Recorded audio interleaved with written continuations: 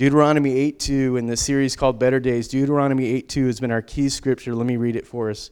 Remember how the Lord your God led you all the way in the wilderness for these 40 years to humble and test you in order to know what was in your heart, whether you would keep his commands. Sometimes when we're waiting, and we feel like we're in the middle of a trial, a test, a new season. We talked about this last time, out of our comfort zone. I don't know how many people came in here this morning that are saying, hey, I'm not in my comfort zone right now. I'm not where I want to be. I believe with all my heart, it's so that God can humble us and test us and reveal what's for us to know what's in our heart. Like that's what trials are for. God knows what's in your heart already, right? Humans, we're very bad at judging what's in each other's hearts. Like we're terrible at it. That's why God says, that's my job. That's not your job. We're terrible at judging each other's hearts because we often get it wrong. I'm a choleric person, and even Jones holds me accountable, and Damon Hargraves. If you want to know who in the church, the two have permission to hold me accountable, these two guys. And here lately, there's a couple of new guys, Steve Sharon, and I won't mention the other guy's name because he said he'd kill me if I did. But these guys hold me accountable. And they're the ones that say, Larry, you need to humble yourself in this. Like you need to submit to what the Lord's doing in this and trust what he's doing. And oftentimes I'll go through like the anger curve and I'll spike and I'll say, but here's how I really feel about this. But at the end of that conversation, I'll say what? I trust what God's doing and I trust you guys. Let me read this again. Remember how the Lord your God led you all the way in the wilderness these 40 years. He's talking about the Israelites coming out of Egypt to humble and test you in order to know what was in your heart, whether or not you would keep his commands. So just a refresher, hope starts in the wilderness. This message became so obvious to me.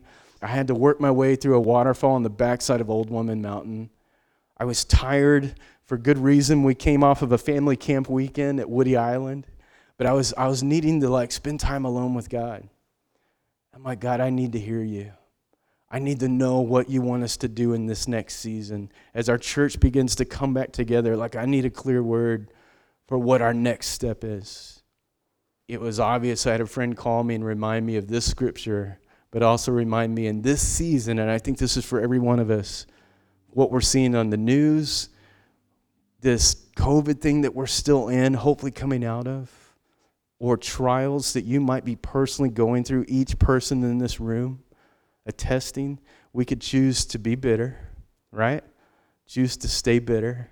So this is the part where we get to check our heart. Or we could choose to believe that there is a better day here to get better.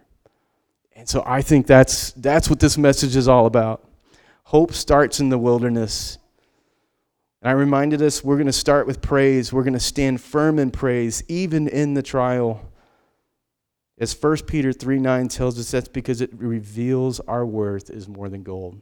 That's what God says for us. Let me read this. 1 Peter 3:1-3-9. Praise be to God and Father of our Lord Jesus Christ. In his great mercy, he has given us new birth and a living hope through the resurrection of Jesus Christ from the dead and into inheritance that can never perish, spoil, or fade. This inheritance is kept in heaven for you, who through faith are shielded by God's power until the coming of the salvation that is ready to be revealed in the last time. In all this you greatly rejoice, though for a little while you may have had to suffer grief and all kinds of trials. I've seen this in us. I've seen this in our community lately. I see this in some of you. Let me keep going. These have come so that the proven genuineness of your faith, these trials have come to prove the genuineness of your faith, that they're greater worth than gold, which perishes even though refined by fire, may result in praise, glory, and honor when Jesus Christ is revealed. Better days. That's what we're talking about. And then this last part is where we'll dig in a little bit today. Though you've not seen him, you love him. And even though you do not see him now, you believe in him and are filled with inexpressible and glorious joy. for you are receiving the end result of your faith, the salvation of your souls. We are receiving the end result of our faith. Like, that's what this is all about. Like, that's what it's all about, like the end result. You know, I started talking about worship this morning, how we're on this brand new, we're at the starting point, right? My mind, the way it works is I'm looking a year or 5 years ahead at things. That's just, I don't know why, but that's where my brain goes when I start to think about things.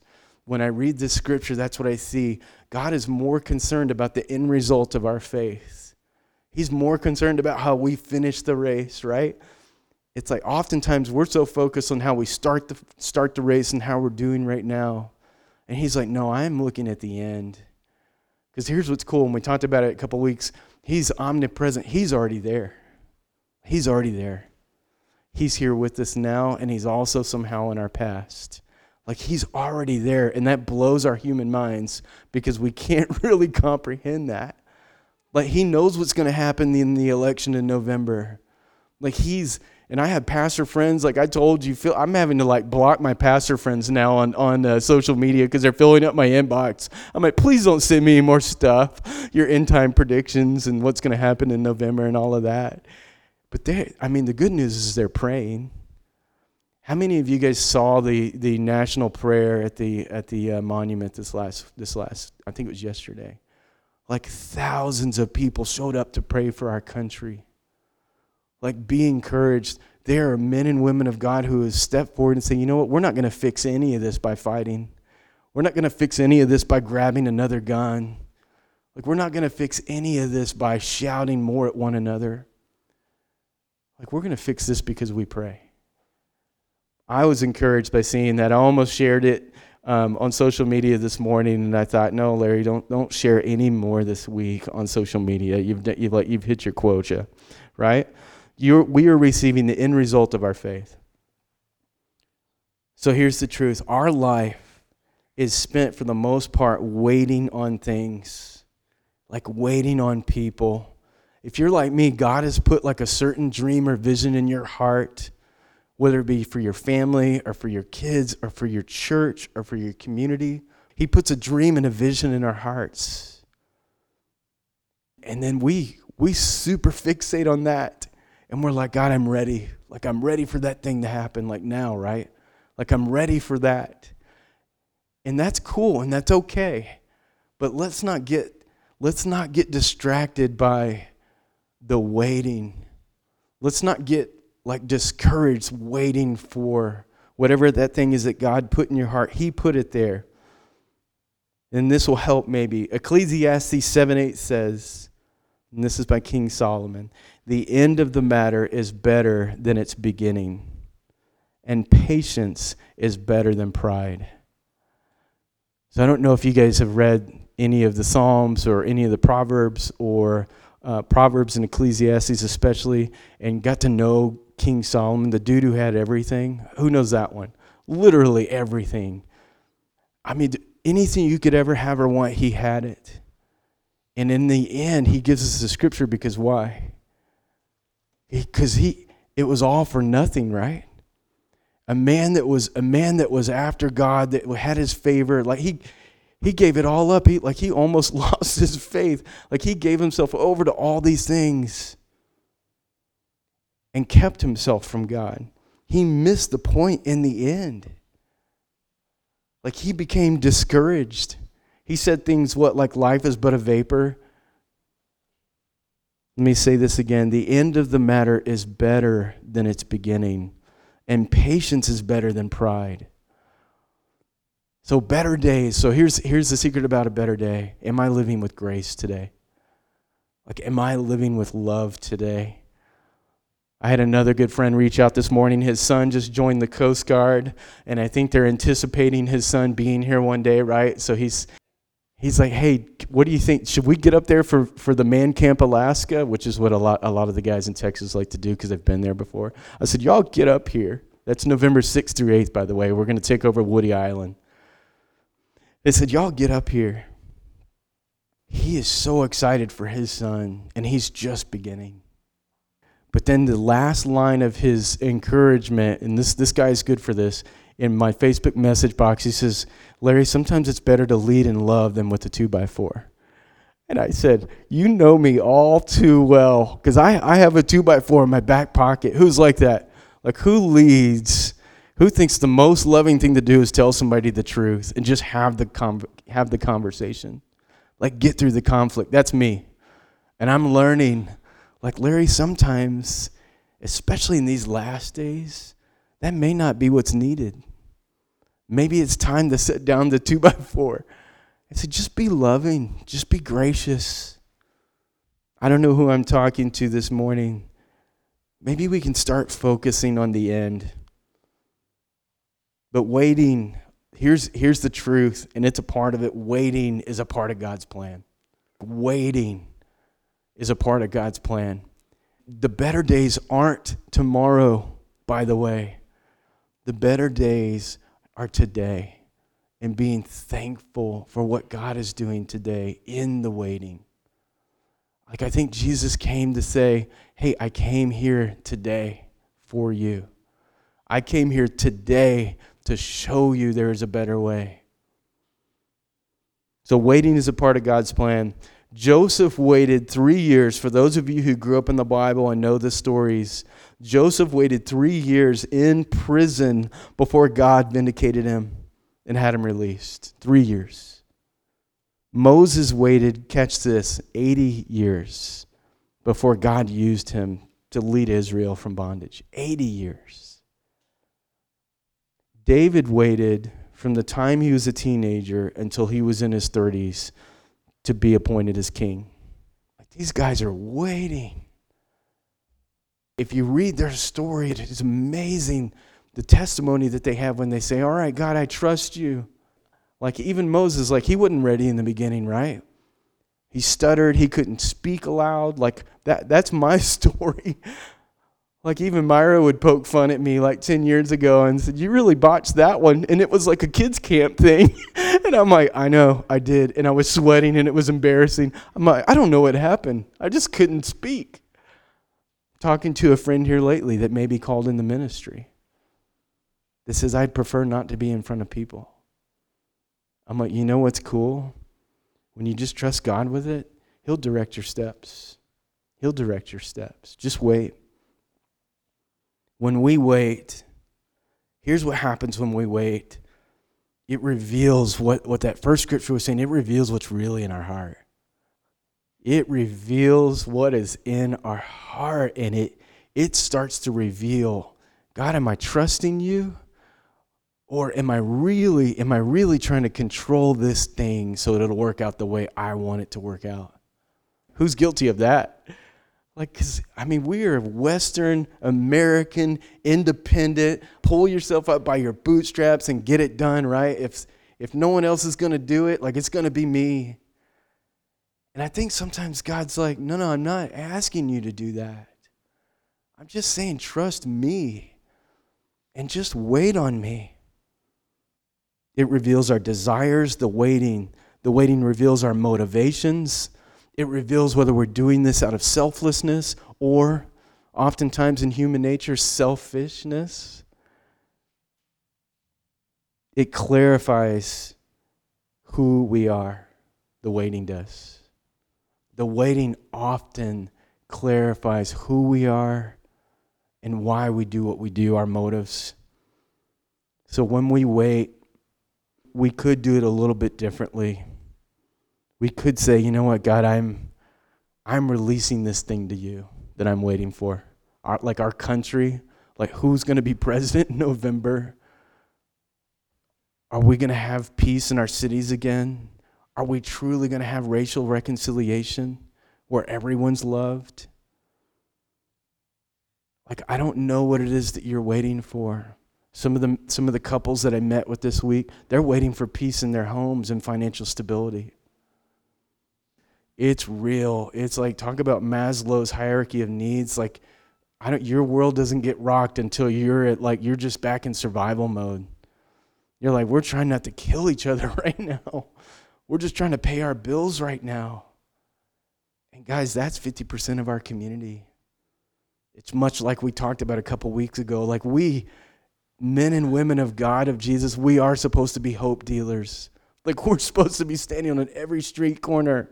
Like what if we had a geography battle with the drug dealers in our city and we fought them at every corner and say, no, this is my corner. Like I'm dealing hope at this corner. You can go to the other corner. Like there's 50% of our city that needs us to say, God loves you. There is a better way. One of the favorite quotes this week, Richard Hendricks, I found about the waiting. It says this: second only to suffering, waiting may be the greatest teacher and trainer in godliness, maturity, and genuine spirituality most of us ever encounter. Let me read that one more time, and I'll tell you why I think it's true. Second to only to suffering, waiting may be the greatest teacher and trainer in godliness, maturity, and genuine spirituality most of us ever encounter. Because what does waiting do? Waiting literally makes us get over ourselves. Waiting literally makes us go, all right, I never really had control of that anyway, right? Like repeat after me, okay? So everybody look up here for 1 second. If you trust me, I know it's weird and we don't do stuff like this in church very often, but repeat after me. I resign as CEO of the universe. Like it's that easy. Like the day we decide, like I am not in control and I resign as CEO of the universe, God's like, cool. Now we can start to do real stuff together. Like I've been waiting for you to resign. It's the opposite of what we're taught in America, guys. I promise it's the biggest lesson we may ever learn. We're not really in charge. We're here to serve. And if you think about every moment where you're fighting and there's grief and there's turmoil, think about what's happening in our cities. It's about the myth of who's in charge, who gets to make the rules. It's counterintuitive to say, if we really want to have better days today in Portland, like better days today in Seattle, and now it's in Wisconsin, if we want to have better days today in America again, in our church, even in our community, in our homes, in our marriages, it's to say, I'm not CEO. I never was. Like God is. And I trust what's in His Word. I trust what He's doing. And God, forgive me for thinking that I was in charge. Forgive me for not living with grace and love and thinking that I had to control this thing. Let me keep going. While we wait, in the trial, let's give God praise. Like, and I know that sounds super churchy for those of you who maybe just stepped through the doors for the first time in forever. All that really means is just be thankful and say, God, I don't know why this is happening, but I trust you. And then here's the test. And I thank you.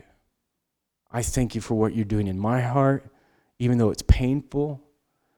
Like I thank you what I see you doing in other people's hearts and lives, even though it might be painful. But I trust you and I thank you. So often we're ready for the trial to be over. Like who's ready for this whole COVID thing to be over? Like I'm waiting for like a new flag to be raised on our flagpoles that says COVID is over. I'm like, what? Let's make this flag. If that's what we're waiting on, let's make the flag and raise it. Like, I don't know. I'm like asking God, like, please, like, let's have a definitive, clear line that says this is over. I know I'm not alone in that. But no matter how you feel, this is marriage counseling. If you want to meet for marriage counseling, let me just tell you this first, and maybe it'll save us some time. Feelings follow actions. So while we're waiting, while we're hoping for something new, feelings follow actions, meaning we can't trust our feelings a lot of times. I don't know if you're still in love with Christ and following Him and He's first in your life. I don't know if you've allowed yourself to get distracted and say, God, I'm so tired of all this stuff. Like I'm done with church and I'm done with following you because I don't have those feelings anymore. Or maybe in our marriages, like, I don't love that person anymore. They're driving me crazy. And I'll start asking things like, when's the last time you had a date? When's the last time you bought flowers for your spouse? Like, when's the last time you wrote a letter? Actions, right? And then the feelings will come. Feelings follow actions. The same is true with waiting on God, waiting on Christ to return, waiting to believe that, God, I know you're going to fix this. I know you're going to wrap things all up because you promised us. It's in His Word. There will be a better day where there's no more grief, no more tears. It will be an eternity, but I believe we can have heaven on earth now. While you wait in the trial, give God praise. So is God speaking to you? And what's He saying? If God is speaking to you, what is He saying? He's speaking to each of us about the things that we're chasing today. He's speaking to each of us saying, hey, I just want you to praise me and trust me. Get your eyes off of that thing that's distracting you. Like, get your eyes off of that person, right, that's driving you crazy. Sometimes it's our kids, for those of us with small kids in the house, right? Sometimes it's our parents, for those of us that still have parents that meddle in our lives. Like, get your eyes off of those people. Sometimes it's that person in the workplace. Let me read this. This will be the finish line. Is how to do this, how to wait with grace and love. Sir Paul Reeves says, God, grant me to be silent before you, that I may hear you and rest in you, that you may work in me, open to you, that you may enter empty before you, that you may fill me. My prayer often is, God, fill my thoughts with your thoughts. Like, give me your word and not mine. Even this morning again, like, I sit at my desk in the mornings on Sundays and I say the Lord's Prayer, and I have to get on my knees and I say, God, please empty me of all this stuff that I've allowed to absorb into me this week that's not you. Like, let your word be true in my life and consuming my thoughts and my hearts. Speak to your people how you want to speak to them.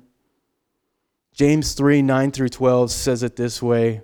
He's talking about our words and our actions and our thoughts, and we're close to the finish line. It says, in verse 9, it says, with the tongue we bless our Lord our Father, right?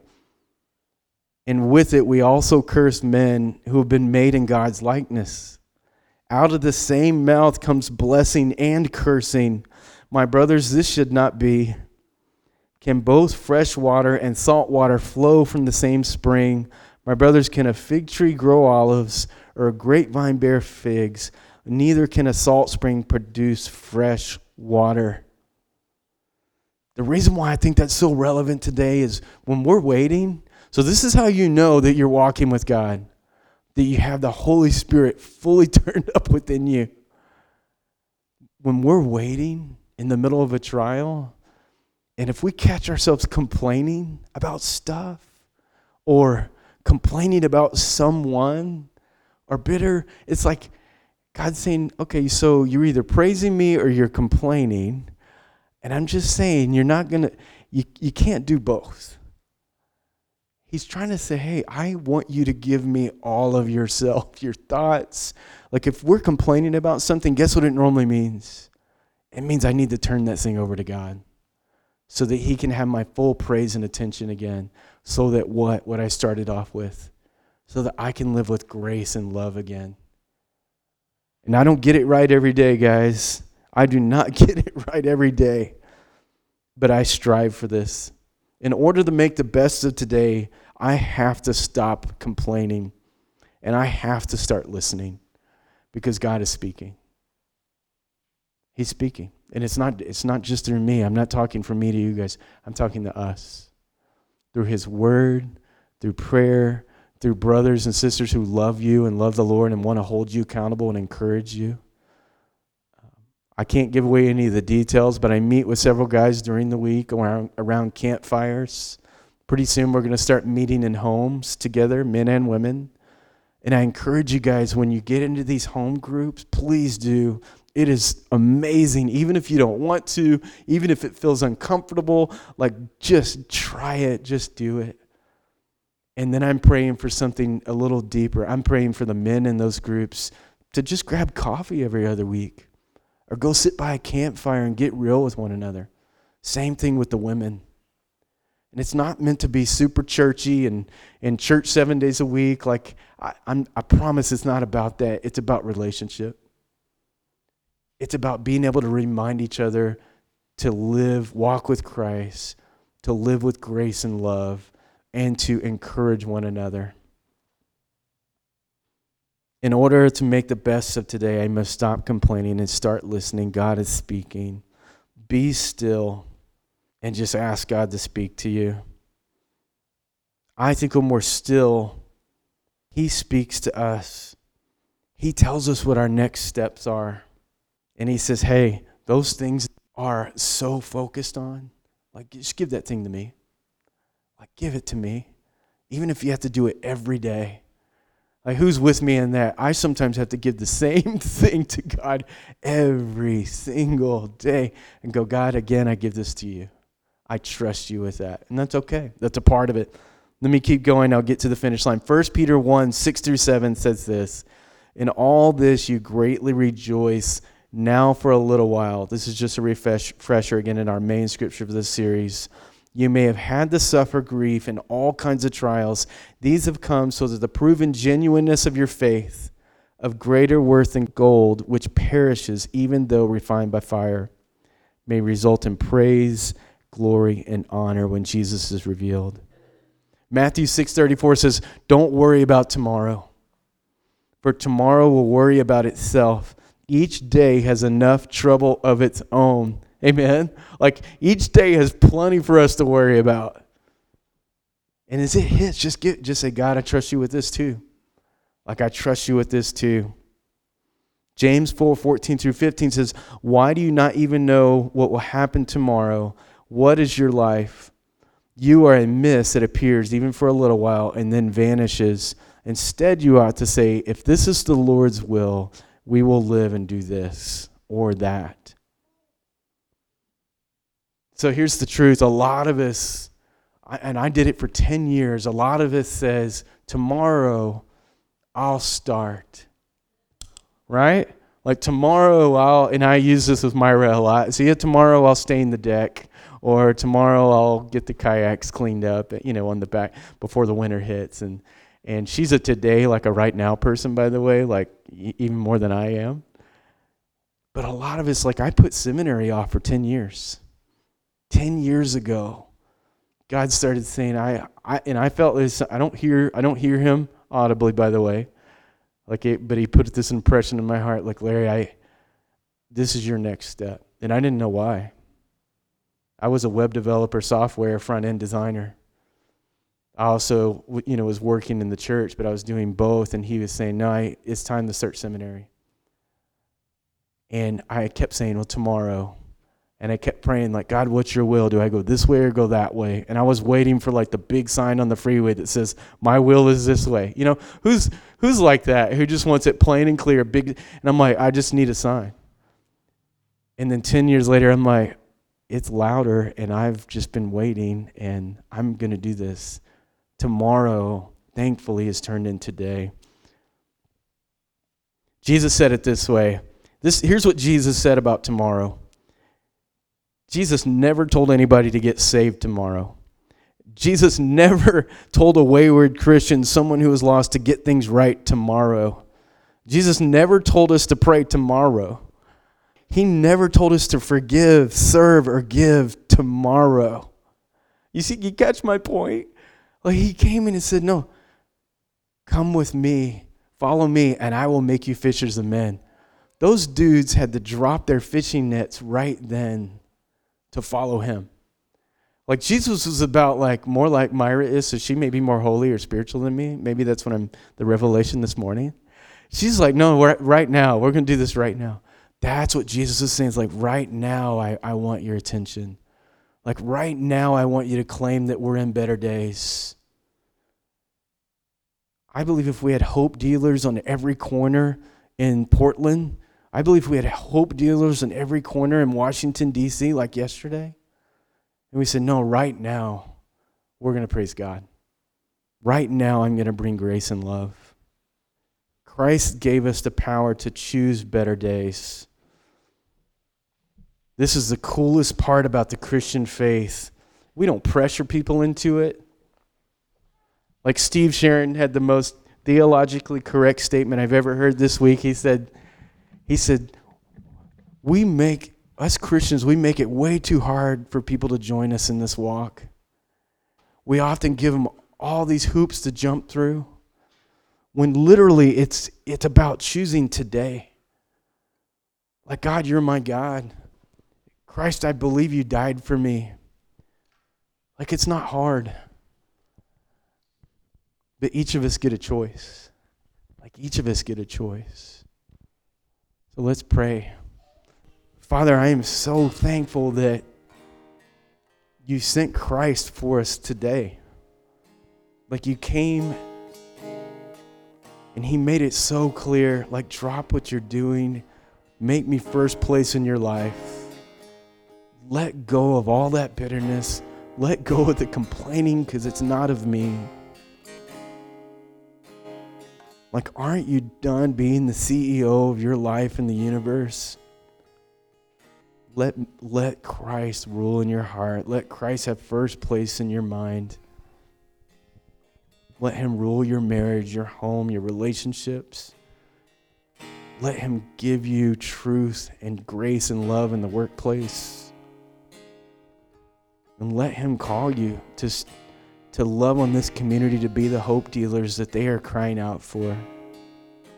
Father, we love you. I thank you that a better day is here. I thank you that better days arrived when Jesus Christ died on the cross for us. And then he rose again. He defeated all of that. Father, I believe there is still darkness on this world because of those that don't know you. And much like me in my past, walked around with a black hole, desiring anything to make me feel better, anything to give me value, anything to just give me hope, and none of it worked. But you did.